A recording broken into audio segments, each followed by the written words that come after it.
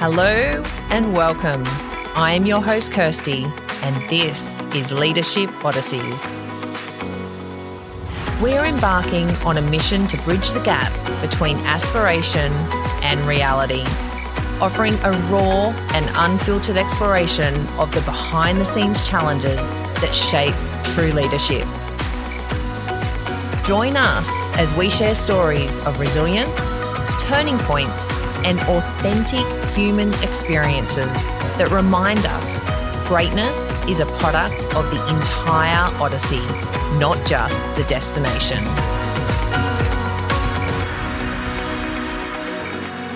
Supriya Singh's extraordinary journey in the world of leadership commenced as an assistant brand manager at Procter & Gamble, where she contributed to key portfolios like Pantene and Lamb's Pet Food in Australia. These early experiences laid the groundwork for her impressive career. Supriya's professional path has taken her across multiple countries, brands, and retail customers in the consumer goods industry. With over 2 decades of experience, she has emerged as the head of Australia and New Zealand at McPherson's.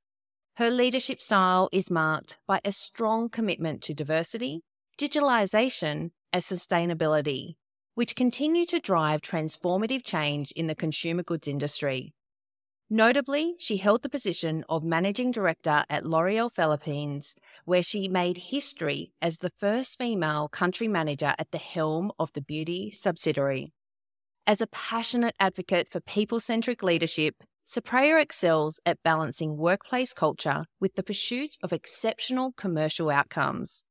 I am looking forward to exploring this dynamic interplay between these crucial aspects. Welcome to Leadership Odysseys, Supriya. Thank you. I do have to tell the audience that we are here at your beautiful home in one of my favourite locations on the Central Coast in New South Wales. I always like to find the opportunity to promote the coast, as I think it's such a wonderful place for people to really take that leap out of Sydney and look at moving up to the coast. Now, I met you, it would have been earlier this year through a mutual friend, and it has been so wonderful to learn all about yourself and your journey. Before we kickstart, I know that you recently had a trip to the Hunter Valley, and I'm very intrigued to learn all about this trip that you planned for a small group of leaders to really go on that self-discovery. Tell us all about it. Well, it was a long time coming. I have a networking group of colleagues, and we're all leaders of companies. And something that you find when you're leading this kind of company is that there's nobody to talk to, because you can't talk to your people. You can't really talk about everything to your friends. And so this was an opportunity to really talk to people who are at a similar level and delve deep and get some advice and understand where we're going. And so we had 2.5 days away in the Hunter, and it was a values and purpose quest. Wonderful. So it's something that when you're in your mid-40s, you realize, why am I doing everything and where am I heading? And that's what we did. Oh, excellent. So did this entail a few different workshops? Was it there doing lots of walking? It was. So we stayed out in the country, and we started with a real deep dive into our childhood and values so we could get really clear on our values. And then we just went on a hike by ourselves, about 1.5 hours, where we just went out in nature and tried to think about, what does that mean for me and how does that shape my journey moving forward? And then we came back and did some art and drew our different strengths and tried to come up with something that was a purpose for us moving forward, that leveraged our values and our strengths and helps guide us moving forward. Wow, how incredible for all of you to go on that. And for you to organise such a purposeful adventure, I agree that, you kind of go on this journey through life, and then you kind of wake up one day and you've been on this treadmill, and you do need to do that self-reflection of what really is important for you to be the best version of yourself. Yeah, I think I probably spent the first 15 years of my career not pausing and just running as fast as I could. And I think it's been really good for me probably in the last 5 years to recognize the value of pausing and just stopping for a little while and looking around. Yeah, that's a very big lesson, I think, for so many of us that do naturally, as I said, the years just roll by so quickly, and that pause and taking that moment is actually where you really build yourself and you become the best version of yourself to have so much more to give the others around you as well. And realizing that, other people look very successful from the outside, but everyone has the same struggles and the same doubts. And that was really interesting for someone like me who's probably always felt like a little bit of an imposter in my role. I'm like one of the few women in these roles. I didn't grow up in Australia, and so I've always kind of felt, am I right here? And then meeting people who you realize all have the same worries and insecurities it's kind of liberating. Yeah, refreshing. And to all know that we're all human. Yes, no matter absolutely. where we have been and where we have come from. Oh, that's fantastic. Well, let's dive right into it. And I'm really intrigued to be able to tell our audience, who is Supriya Singh? Where does the journey begin? So it's a big question. My journey began in Fiji. So we're on the coast now, but my love of nature and the ocean started from when I was a little girl, because I was born in Fiji. My parents were doctors. And so I lived there until I was about 12 years old. And it was an absolutely amazing childhood. Beaches, sports, friends, picnics, all of that sort of stuff. So a really, really lovely way to grow up. But one of my defining moments was when I was 9 years old, there was a military coup in Fiji. And so that's one of the things that at the time I didn't realize, and probably until 15 years later, I didn't realize how much it defined me. But it was a really difficult time, and it ultimately led to myself and my sister moving to Australia in boarding school. My parents trying to sell up the house and the business back in Fiji, and moved over about 3-4 years later. And I think it made me realize that change doesn't always have to be bad. At the time, you're in the midst of a really difficult situation. But afterwards, I look at it, and I went to a boarding school. I met amazing people. I got opportunities that I wouldn't have had otherwise. And so I feel quite fortunate to have come out of it in such a positive way. And that's pretty significant for being so young. And moving countries, going into a boarding school where it's a whole new community of people around you. I can understand in retrospect of looking back that that's a pretty pivotal moment that has probably crafted who you are today.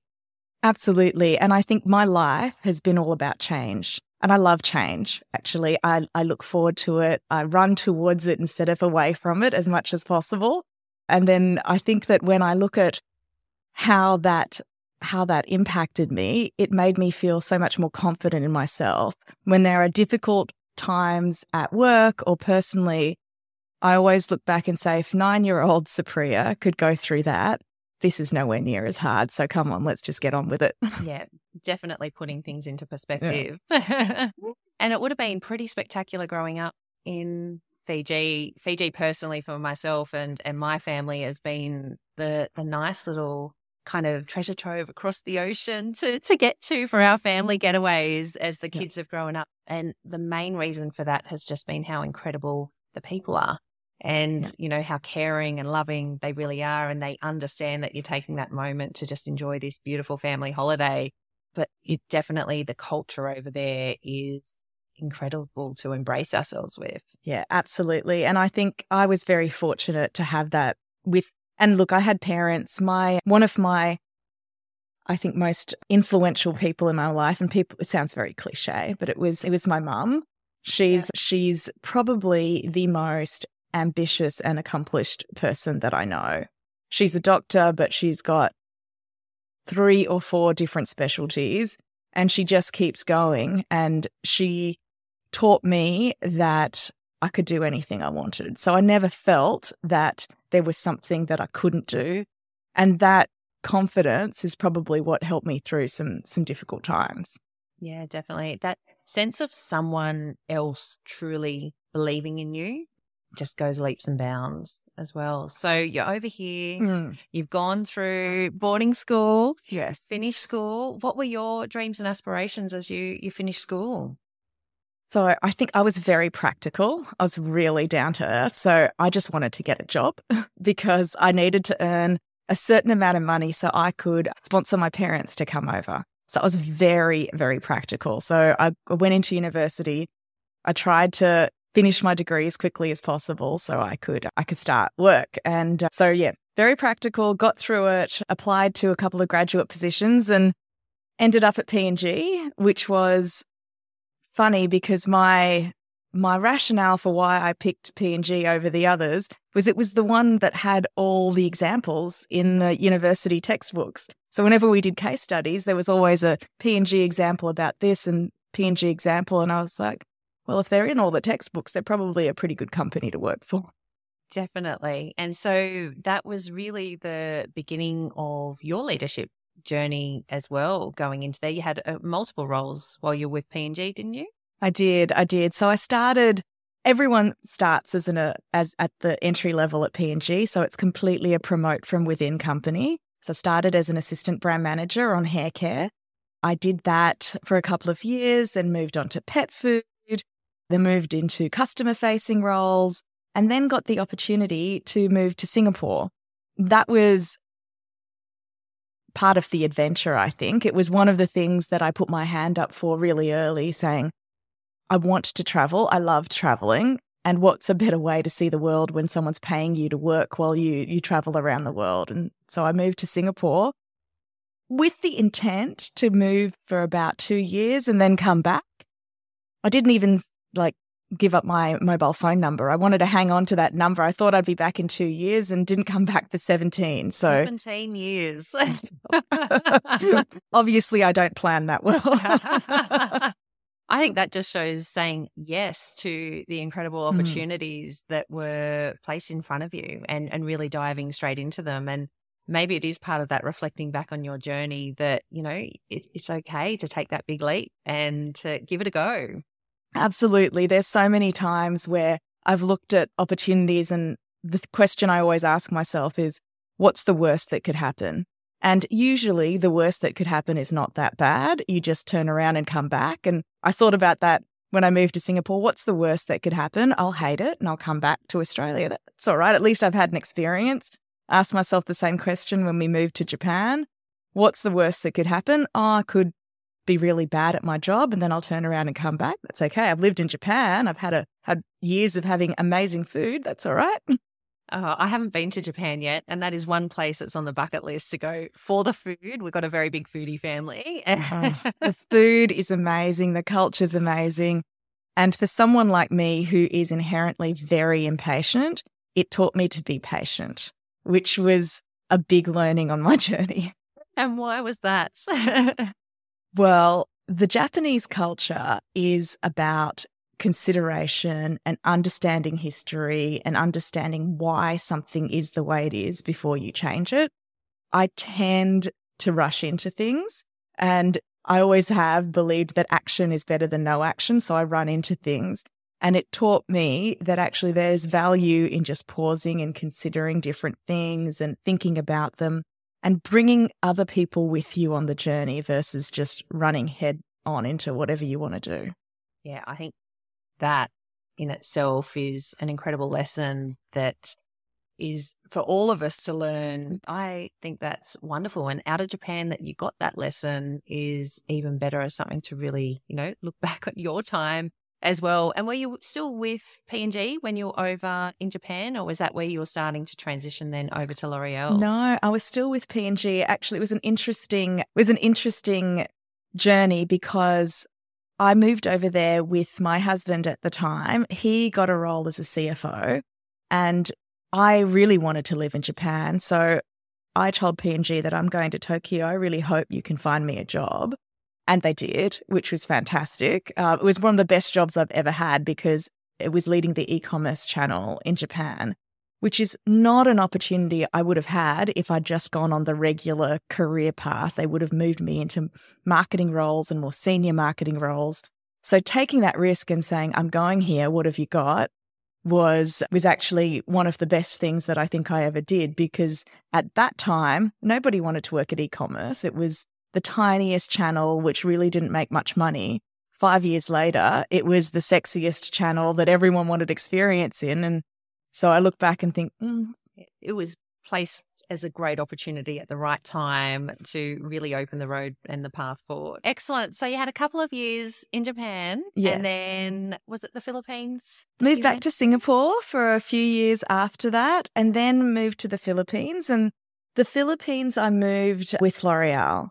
So after 19 amazing years at P&G, I shifted to L'Oreal.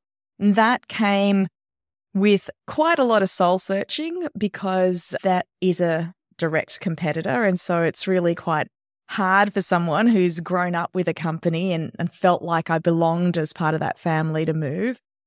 But at some point I realized that I'd probably made the biggest impact I could, and I wanted to work in a country-based role where I could really have the autonomy to make differences. And the structure with L'Oreal allowed me to do that. And I also got to choose what type of country I wanted to work in. And I had 2 young children at that time one was born in Japan, the other was born in Singapore. Both had lived in the expat bubble in very, very fortunate circumstances. And so I wanted to live in a developing country where they could see where the real world was and how fortunate they were. And so we moved to the Philippines, and it was, I think, one of the most amazing experiences. You talk about the culture in Fiji, about people being friendly and caring.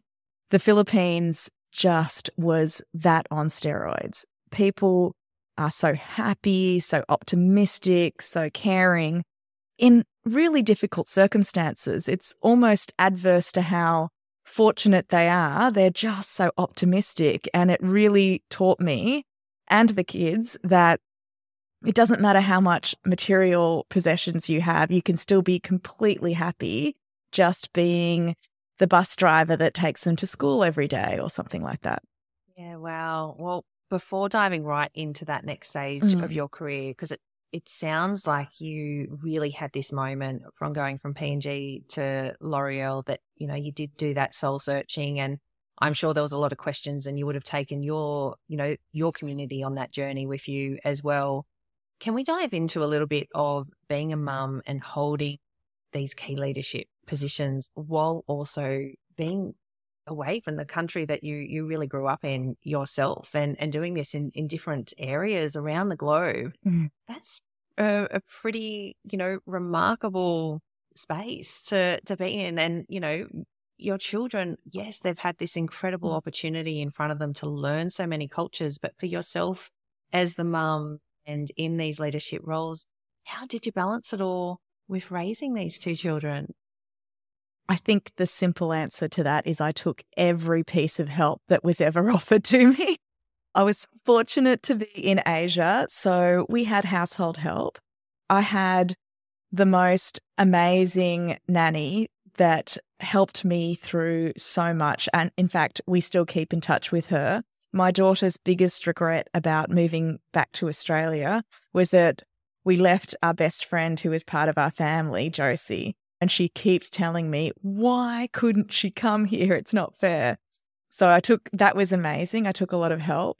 I had a really supportive husband who valued my career and understood that it was equally as important as his. And so we completely shared the work. And then the other thing is I had amazing friends. And when you're living in a different country away from your family, your friends are your family. And they really stepped in. They helped. We supported each other in ways that when you live where you've grown up, it's so different, because you know things. You know how to get to a supermarket. You know how to figure out where daycare is. When you're in a new country, you don't know anything. And so starting from scratch and having those friends just made the biggest difference. Yeah, huge difference, definitely. And being able to be vulnerable with each other, that we all need that help. We all need that person we can call if we can't quite make it home because a meeting's gone over, or, Yes. getting to the school and, just being there sometimes for an activity, but knowing that there's another parent that's there, that's mum's coming and, they will be here. It is actually the simple things. It's not the big things in that space. And I think the other thing is sometimes you don't realize that you shouldn't be doing something, or that it really was that hard. When I had my daughter, I went back to work probably 2.5 months after she was born. And I remember being in airport bathrooms, pumping milk so that I could put them in the freezer bag and take it on the plane. And it was just what you did. Absolutely. I never thought that there was anything. It's like, of course I can do this. I can do that. Why not? And then when I, 6 months later came back and people were like, why did you do it? I was like, I didn't even consider that there was any other option. I just did it. Oh, gosh, I remember those days, especially with my daughter, very much around the feeding stage. And I'd been back at work for about 6 months and was still feeding. And, definitely on those travel trips of being able to go, I'm sorry, I have to just I just need to leave. I need a private space, please. That's exactly right. I'll be back. All the things that we do. Wonderful. So you're in the Philippines. You've started in this incredible new role as the country manager for L'Oreal. You're the first female that's actually stepped into a role like this. Can you share with us your journey over there? So it was one of those journeys that I think it was a roller coaster. It was when I started at L'Oreal Philippines, we were ready for a transformation. It was a company that was very much makeup and cosmetic centric, and we wanted to transform it to be more skincare focused. And the reason for that, as most women would know, is that you tend to be much more loyal to your skincare brands than your makeup brands. And so to build a sustainable business, we wanted to balance that focus. And skincare was more of my background. I understood it really well. So part of my journey was to try and transform that business to being more skincare focused. What are the types of brands that could work in a developing market where the population was really young? So it's really different from Australia or even China, where you're focused on anti-aging and wrinkles. The average age in the Philippines was 25 years old. So no one's worried about that. They're worrying about clear skin and oil. And it was just an amazing transformation of moving from different channels, because makeup was very much a department store channel versus skincare was much more online. So we did a channel shift, a category shift. And then about a year in, COVID hit. So in retrospect, thank goodness we'd started that journey moving from makeup to skincare beforehand, because everybody stopped using makeup during COVID. You're wearing a mask or you're staying at home. Nobody used anything. So at least we had shifted a bit, and skincare sales went through the roof. So it was this high roller coaster, and then the business crashed during COVID. Our channels were closed. Our major channel was department stores, which shut down for almost 3 months. I had a big professional business of hair care through salons with L'Oreal Professional and Kerastars. That shut down as well for almost 6 months. Salons were closed in the Philippines. So it went from how do I drive the business to how do I keep my people safe when they're going out and they're trying to sell. And we had beauty advisors in stores. How do we protect them? How do we make sure they're not getting sick? Where does the duty of care start and end for employees? I think I called probably every single one of my employees who got sick and got COVID, and I spoke to them when they were in the hospital. We helped them coming through that. We helped them go home. Not all of them made it, which was one of the hardest things I've ever had to do, is to manage people through when someone that you work for and you work with has had such a tragedy. That's really hard. And, obviously everyone went through this journey of COVID. Yourself as that leader in a country that probably, it wouldn't have had the same resources as we've got here in Australia. And the information was so opaque. No, the numbers that were being reported were clearly not accurate, because no one was getting tested because you couldn't find tests. So it was just a managing your way through a lack of information and trying to make the best decision you can at the time with what you've got, knowing that it's definitely not 100% accurate information. And so you'll have to change that decision in another week and change that decision, but you just had to keep inching forward. And how did you look after yourself during that time, knowing that you had to be there for so many other people that, one, were in your care of working for L'Oreal in the Philippines, but also their families? So it was really difficult for me. I relax and look after myself by doing two things. I run and I talk to people. And I couldn't run because we weren't allowed outside. And I couldn't talk to people because we were stuck in our home. So it was a really difficult time for me mentally trying to work through.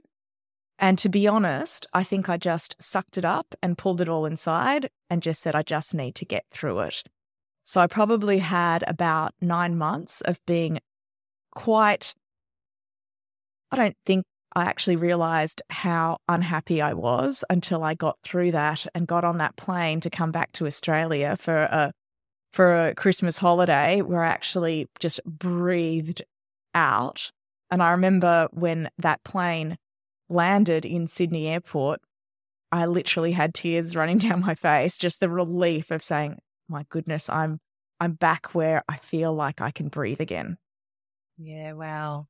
I'm pretty sure that moment still sticks with you, where you can actually remember the pure feelings of, even probably that level of anxiousness going through your body and reflecting back on that time. Yeah.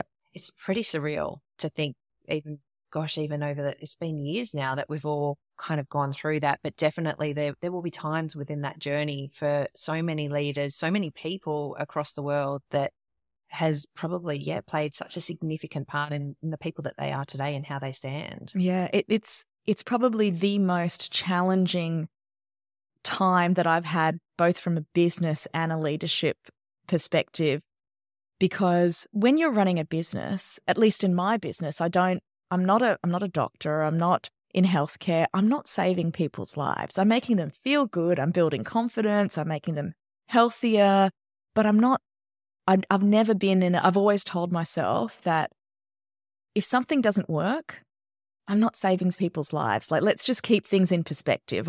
This is what I do.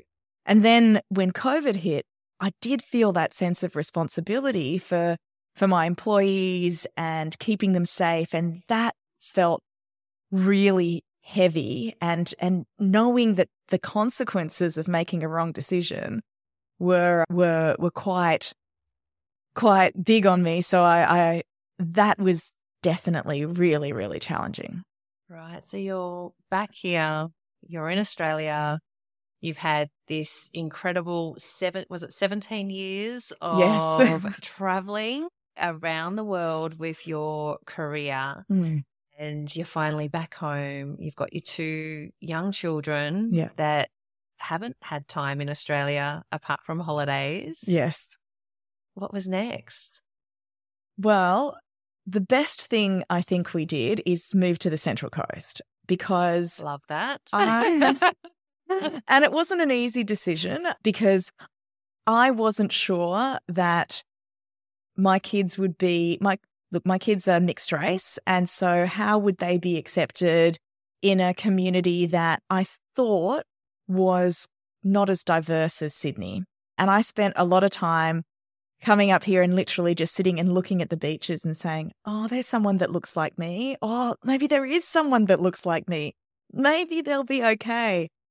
And then when they went to the school, I realized, this is not what I expected. And I do think that part of it might have been because a lot of people moved out of Sydney during COVID. And so it just felt like we arrived and I had friends who were going through similar things to me. They'd just moved. They were trying to figure things out. And so I was so lucky to have moved here. And then also to kind of have this opportunity to work, a hybrid work where I didn't have to be in Sydney all the time. And so I felt like I was able to balance the work and the family and my health and my exercise in a way that I'd never had before. Yeah. And the Central Coast, yes, there definitely was that boom over COVID. I think so many people realizing that there's this beautiful piece of the world 22 minutes down the freeway. Exactly. But yeah, definitely, I think the one thing up here and not wanting to roll into that too much, but definitely the community, the sense of community on the Central Coast is that, everyone really is looking out for everyone. And in raising a family, there's always someone that's going to be ensuring that your children are safe and, well looked after the whole time. And it really is evolving as the years roll by. And it's great to see so many people from Sydney making that leap and moving to the coast, knowing that these days you do not need to be in an office, that Absolutely. this is a great virtual office to be able to have, a home and be able to have all this incredible nature around you, and for your children to get outdoors as well. Yeah. And I've really found this amazing, fell into actually, I take no credit for finding them. I think they found me, but this amazing group of friends who are strong women who lead, who balance, who support each other. And I'm constantly in awe of them, and we really do support each other. So just this Friday, I was at an assembly and my daughter got an award, and so I got a text from my other friend saying, if you're at the assembly, can you take a photo of my daughter because I couldn't make it, I'm stuck on calls. And so that's exactly what I did for her the other day. She picked up my son from school. So there's just this wonderful support network. And to be honest, it's something that I always had when I was overseas, because you do feel like if you don't have family, you need to support each other with friends. I never had it in Australia before. I never had it in Sydney. But since I've moved back, and maybe it's a stage of life, but since I've moved back here, I feel like I've found those people who are as close as family, but they're your friends. Yeah, I definitely found with the Central Coast that just from everything, from neighbours to that school community, a lot of people go, how do you do what you have done over the years? And apart from having my exceptional husband as well, that does most of the run round, definitely that sense of community up here where people have always been willing to just jump in a car and help pick up or take that extra photo or share it with you. Never had that judgment of, why aren't you there? Or why couldn't you be there in time? It's actually just been, how can we help? How can we help you? And how can we help the kids? Yeah, absolutely. And I think for me, look, I've worked my whole career in the beauty industry. And so people judge me in many ways, judge how I look, judge how I sound, judge how I'm quite short. So people who haven't met me in real life, they're like, every time I see them, they're, wow, you're so much shorter than I thought you'd be.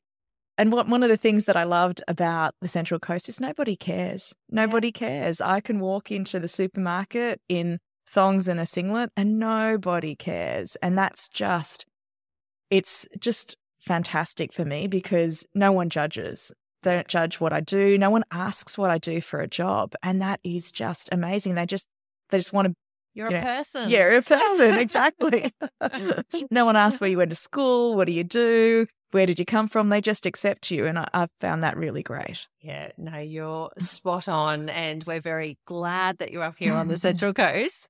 So going back into your journey, every journey is marked with significant challenges. And you have mentioned you've definitely faced some big challenges there, just even massive one with the global pandemic, moving around with different countries, raising children. But, has there been that moment of adversity or setback for you where you really have kind of reflected on and gone, that really was a moment in time of where I had to personally build my own resilience?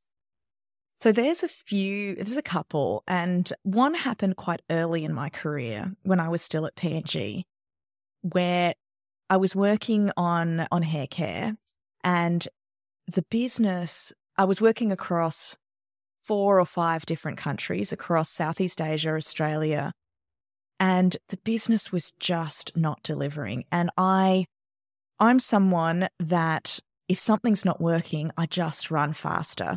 I will be really open. I've never been the smartest person in the room, but I've always been someone who will work harder than anybody else. And so I just kept running faster and working harder, and I was so exhausted. And my boss at the time took me aside and said, I'm going to take 3 countries off you and I'm going to get you to focus on the 3 biggest ones. And I felt like a complete failure.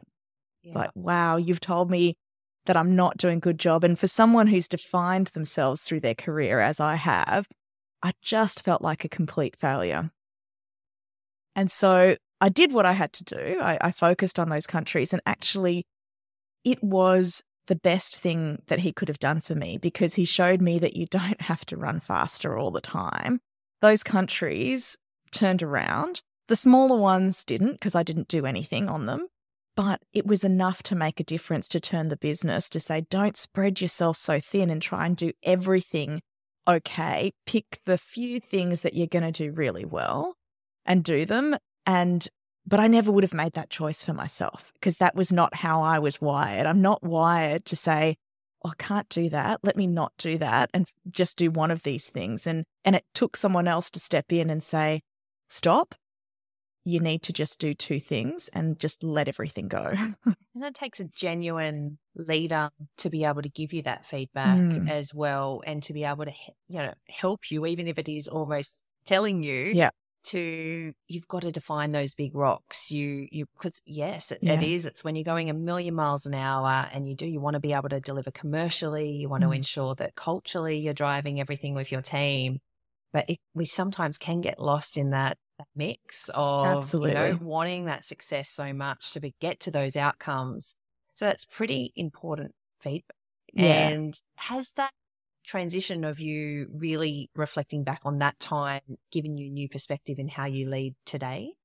Absolutely. So now one of the things I do is I'm ruthless at prioritizing. And one of the things that I do, not just in work, but also personally, is I'm a big believer in that there's only 5 roles in your life that you can do really well and 100%. And if there's a new role that comes off, something needs to drop off. Otherwise, the important ones won't get enough focus. So I know that I'm a business person, I'm a mum, I'm a friend. That's really important. I'm an athlete. That's a very important part of what I do. And hopefully I'm a good partner to my partner as well. So those are the 5. And I know that when I had kids, that was a new role that came on top of mine, and other things had to drop off. And one of the things, I used to be a very competitive tennis player for a long time. I don't think I picked up the racket for almost 10 years after I had my first son. So that was, and I don't regret it, because actually if I had, I wouldn't have been able to do what I needed to do for him. But it's one of those things that I'm just, if something comes on, something has to come off, because I know I can't do a good job at more than those 5 things. Yeah. And it's balancing it as well. You might have more years where the social is actually, it is a priority, because that's actually going to fill your bucket personally versus the career, and being able to go, okay, well, what are those, how am I going to set myself up, and what is really important for me within these years. But I agree that those are very big roles to play for everyone. Reflecting on myself, I know, I'm very career driven and have, as the last 10 years, it's been about our business. It's been about my career. It's been about raising a family. And there's so many elements. I know socially I love that my friends are there, and especially I might not see them for 6 months, but it is, you have those things where you go, okay, well, this is the building years and this is what I'm really prioritizing. But then it is turning it into going, okay, no, that is actually now really important to have that quality of time for them as well. Yeah, absolutely. And I think about, we talked about friends, but they've been so pivotal for me in helping me through difficult times, but also celebrating amazing times. And so I think one of the things that I try and do is to make sure that I prioritize those close friends. And look, I've made friends everywhere that I've traveled. I've got friends that, I was in a mother's group with in Japan, and that, I danced on top of bars in Singapore with, and all of these different sorts of people, but we still get together all the time. In fact, in a month, I'm heading down to Melbourne to do Thanksgiving with one of our American friends who's bought a farm south of Melbourne. And it's just, I love that we can still do that. And I know that it's more important to me than they recognize to make sure that I do that and I make the time for it. I want to take a moment to introduce you to Naturally Gluten-Free, where lifestyle meets quality. Naturally Gluten-Free is a boutique bakery committed to crafting exceptional gluten-free products that are produced with high-quality natural ingredients and free from all additives and preservatives. When you are seeking to transform your menu or source a premium gluten-free product, Naturally Gluten-Free invites you to connect with them via their website, naturallyglutenfree.com.au. Definitely is so important to celebrate the wins and to have that circle around you that you can do that with and really lift you up and to also be there through those challenging times as well. But definitely that circle of friendships plays a critical part for all of us, I think, in our lives. And it's finding them along the way, along the journey, and bringing different people in along that journey as well. Yeah, absolutely. And so for work, you've had, multiple lessons that you really learned along the way, but from a commercial and culture perspective as a leader, how do you now balance that with your team? Because you've got quite a large team. Yes. And I know, now you're over at McPherson's as well. And, you're really, that culture is such a critical part. But how do you really look at all the commercial versus culture side within the business? Well, I firmly believe that you can't deliver the commercials without the people and the culture. So the people and the culture come first. And when you've got the right people who want to be at work, who have the right skills and the right tools to do their job, then the business and the results is just an outcome of that. I try and be the sort of leader, and this is something that's really important to me, is that I don't think that you have to compromise on caring and being a genuine person to deliver really strong commercial outcomes. You can be a high performance, very focused, delivering the results day after day, but still actually care about your people and what matters to them. And I try and make sure that there's not that compromise. You can do both. And if you can do both consistently, it actually delivers better commercial outcomes because you've got a team that wants to be there, that goes the extra mile. And I learnt that lesson from actually a mentor of mine who I met very early on in my career at P&G when I was in Australia. Her name was Joanne, and she was just a powerhouse of a woman. She was smart, she was successful. But when I first got the opportunity to move to Singapore, I sat down with her because I was completely torn, and she was moving to Singapore. She was setting up a new business unit. She'd asked me to come and be part of it. I was 23 and I just started dating someone that I thought was going to be the most amazing love of my life, but I'd only been with him for 3 months. And I sat down with her and I said, "What should I do? I don't know." And she looked at me and she said, "You know what? You're smart. There's always going to be other jobs, but there's not going to be another chance for you to give this a shot with Doug," who I ended up marrying, and we were married for 15 years. So that was something that I look back on and I said, she actually cared about me, probably at the detriment of how easy it would have made her life in Singapore, where she had a team that was ready-made to come up, someone that she knew how to work with, and would have been so simple.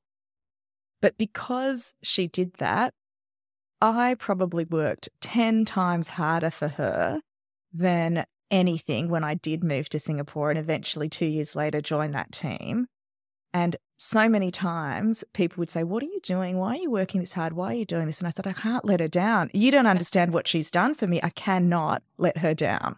And so there is that, look at her. There's so many times that I used to say, in this situation, what would Jo have done? What would have been the thing that she would have done? Because I know she would have found a way to balance the commercial outcome with the caring and the genuine regard for the person.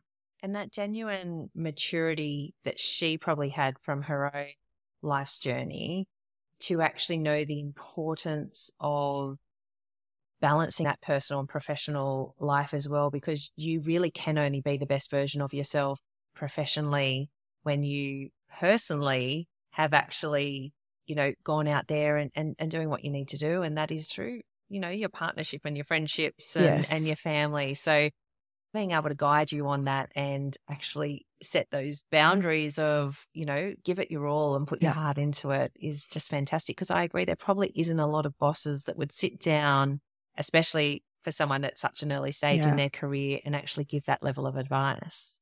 Yeah. And she's done it for me multiple times through my career. And so I think that there are people that kind of pause on things and say, actually, this really matters. This matters to this person. And I don't think that often enough we go back and tell them, did you know what a massive impact you made on my life when you did that? I think we take it in our stride. And with her, I've made it a real point to go back and say, actually, what you did then and what you did at that other time, I wouldn't be the person I am today if you hadn't done that. That's incredible. I agree that there definitely would be a lot of us that don't, stop for that moment in time and actually go back and thank those exceptional mentors that we've had on the journey. And sometimes you don't realize they're mentors for years later as well, where you actually go, oh, there is the one person that I generally for to actually get their feedback or to get their advice before making that decision as well.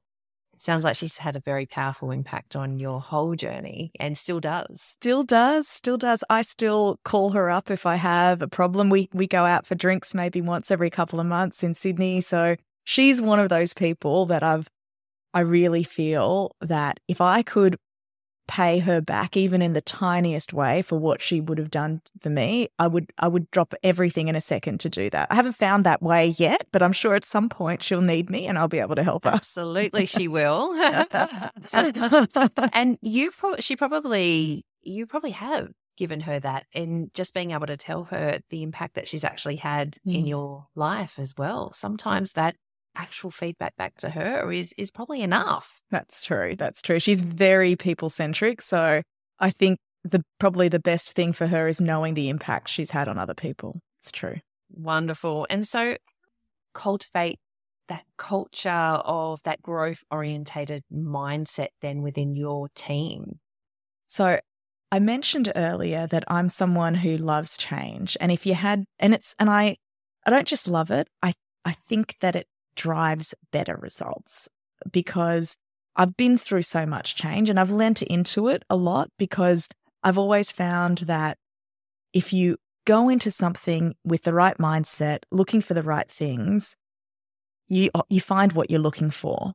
And an example I'll give is when you move to a different country, there's people who look for everything that's not good with it and that's different from home. So when I first moved to Singapore, I had a lot of colleagues who would say, oh, the coffee's really bad here and the beaches aren't as good and there's all of this stuff that's not as good, which you could spend your whole time focusing on. Or you could say, I'm a 2-hour flight from Thailand or Vietnam or, Bali. I can go there for a weekend. I have the best Asian food in the world that I can try lots out. Of mud crab, lots of chili crab.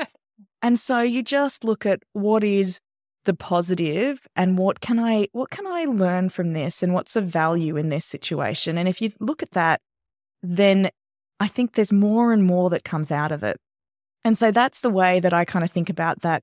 Change is going to happen. You can't stop it. In fact, it's probably the only inevitable is that something's going to change. So when that happens, how do you look for what are the things that are really good about this and focus on them instead of the negatives around it? And I think that's come from me having so much change in my life at an early age and knowing that it's okay, you get through it. The world doesn't stop running. It all happens. And so I think that I've lent into that a lot, and that's something that I try with business and with people. So I tend to do roles and do really well in businesses where it needs change. There needs to be some sort of transformation. Moving into a commercial role in Japan, which was driving e-commerce as a strong channel, where in the past it was all about drugstores and pharmacy.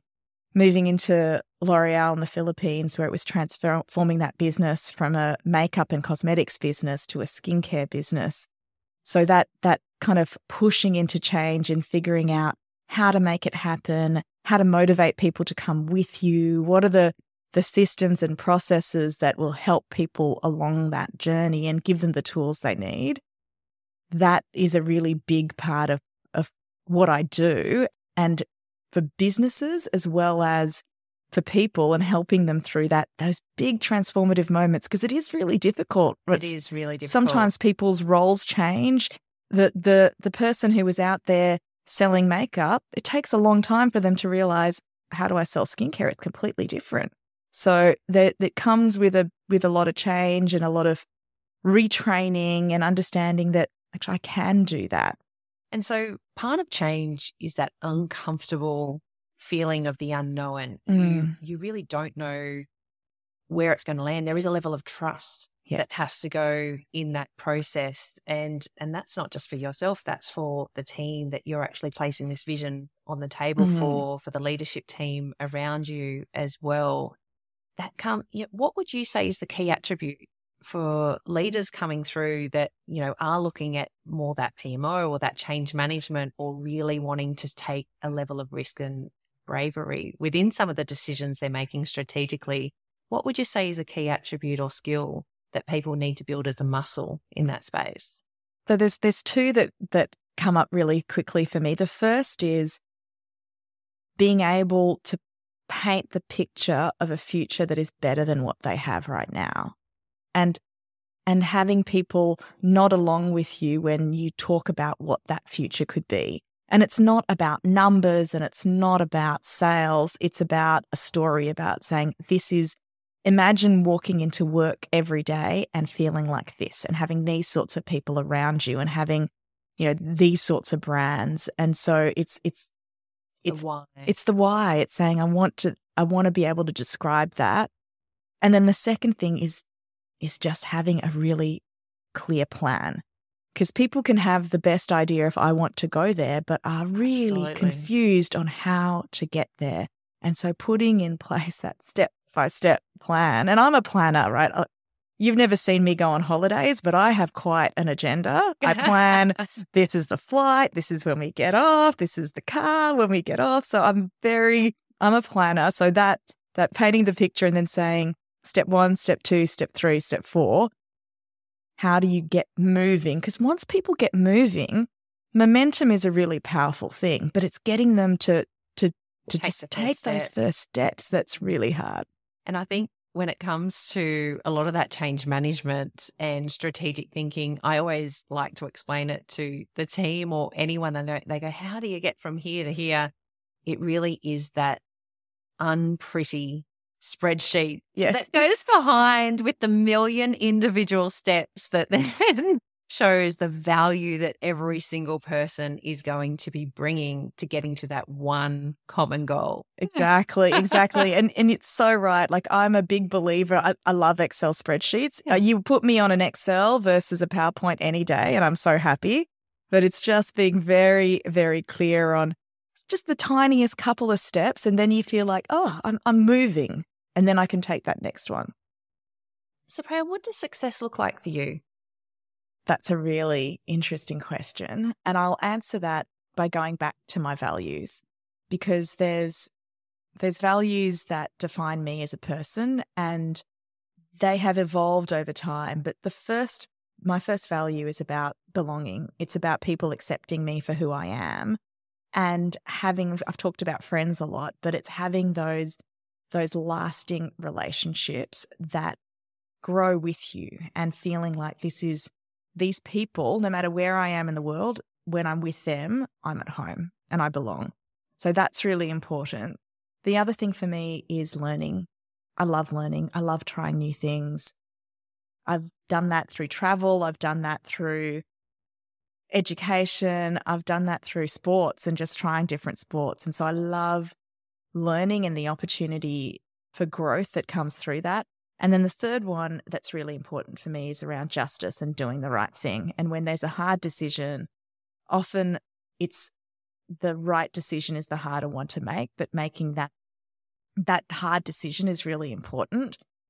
And I've seen a lot of injustice, and I think that comes from my time in Fiji where I went through that military coup, and it's very important for me to fairness and justice are very similar, but I think I really need to feel like I'm doing the right thing. That matters more to me, even if it's sometimes going to be detrimental. Yeah. And so what success looks like is being able to live those three things, live in a place where I feel like I belong and I'm accepted and I don't have to pretend to be someone I'm not, where I can constantly learn and grow and have opportunities to see new things and try new things, and then feel like I'm doing some good for the world and I'm making the right decisions and having that impact. And if I can do those things, I'm happy. So it really is the alignment of your core values. Yes. And so I'm going to go back to the hunter trip. Yes. And did you define what your core values actually were? So they are those three that I just kind of took you through: belonging, justice, and learning and challenge. Right. Those are the values that really drive me. And I guess if I put that together in terms of in some sort of purpose, it's around using those values to help businesses and people navigate change in a way that makes things more positive and more optimistic. And look, that's one of the things I am a genuinely very optimistic person. I have, by certain colleagues in the past, been called Pollyanna because I always look at, this could happen and then this will be good and this will be good. And I have had a few CFOs in my career say, Supriya, just tone it back. Where's the risk? What's going to happen? And so that's fine. I surround myself with people who can pull me back because I know I tend to be very optimistic. Yeah, but you're putting the energy into it, bringing it to fruition. Yes. Well, you really have had an incredible career filled with so much adventure as well, which I think has been, probably something that you're going to really look back in the years down the track when you come to that point of going, I feel very fulfilled in this space and complete, going, wow. Look how many people around the globe that you have truly impacted in your space under your leadership, which is pretty amazing. So I am going to ask you a question I like to ask everyone that comes on Leadership Odysseys.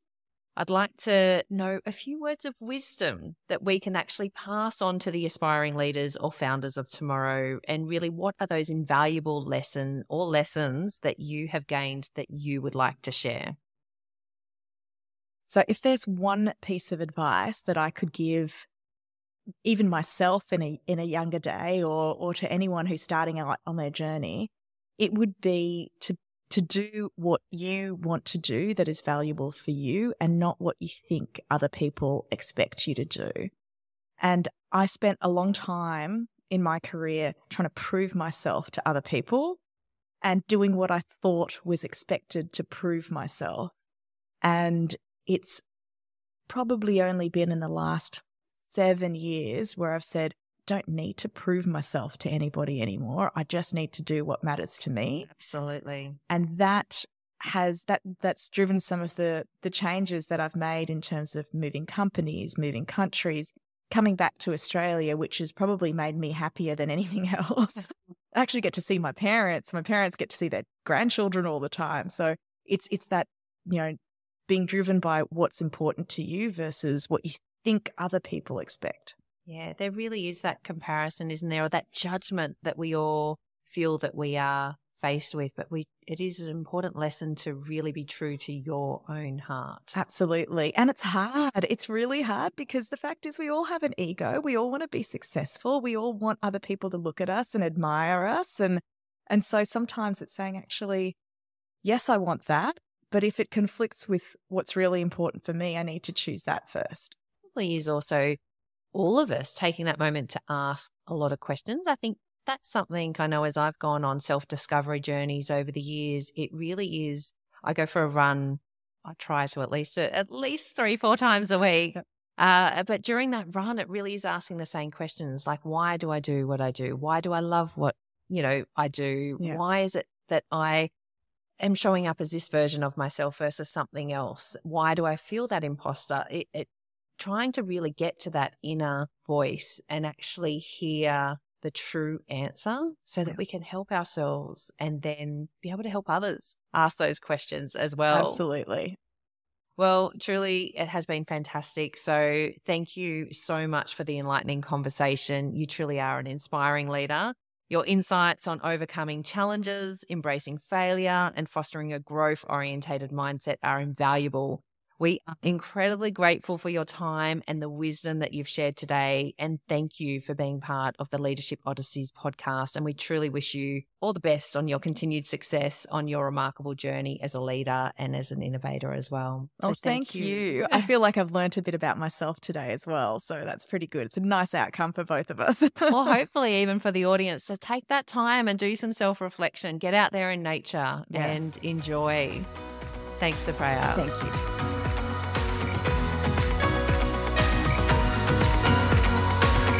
Thank you for joining us on this incredible odyssey.